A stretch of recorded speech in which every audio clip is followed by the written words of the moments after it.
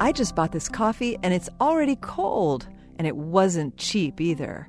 I hate winter, Don. Wow, Yael, you're just full of bile today, aren't you? Well, not full of it, but I certainly hope my liver is producing some. Without bile, I'd have a heck of a time digesting fats.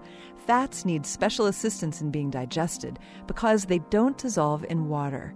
They're inclined to stick together, forming large clumps. Have you ever mixed oil and vinegar to make salad dressing? I have, only they don't mix very well.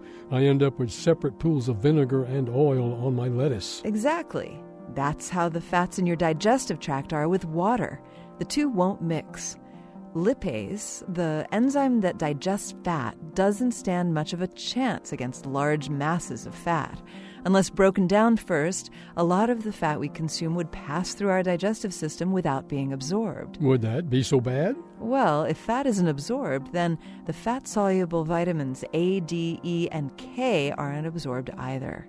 Fat also fuels many of our body's cells, not to mention that if it's not absorbed, it will cause bloating, gas, and diarrhea.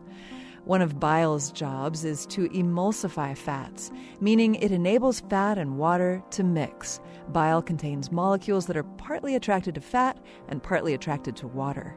These molecules draw fat and water together by sandwiching themselves in between the two.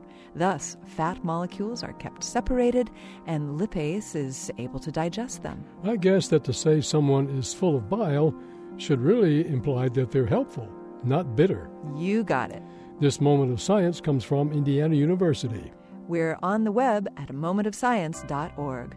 I'm Yael Cassander. And I'm Don Glass.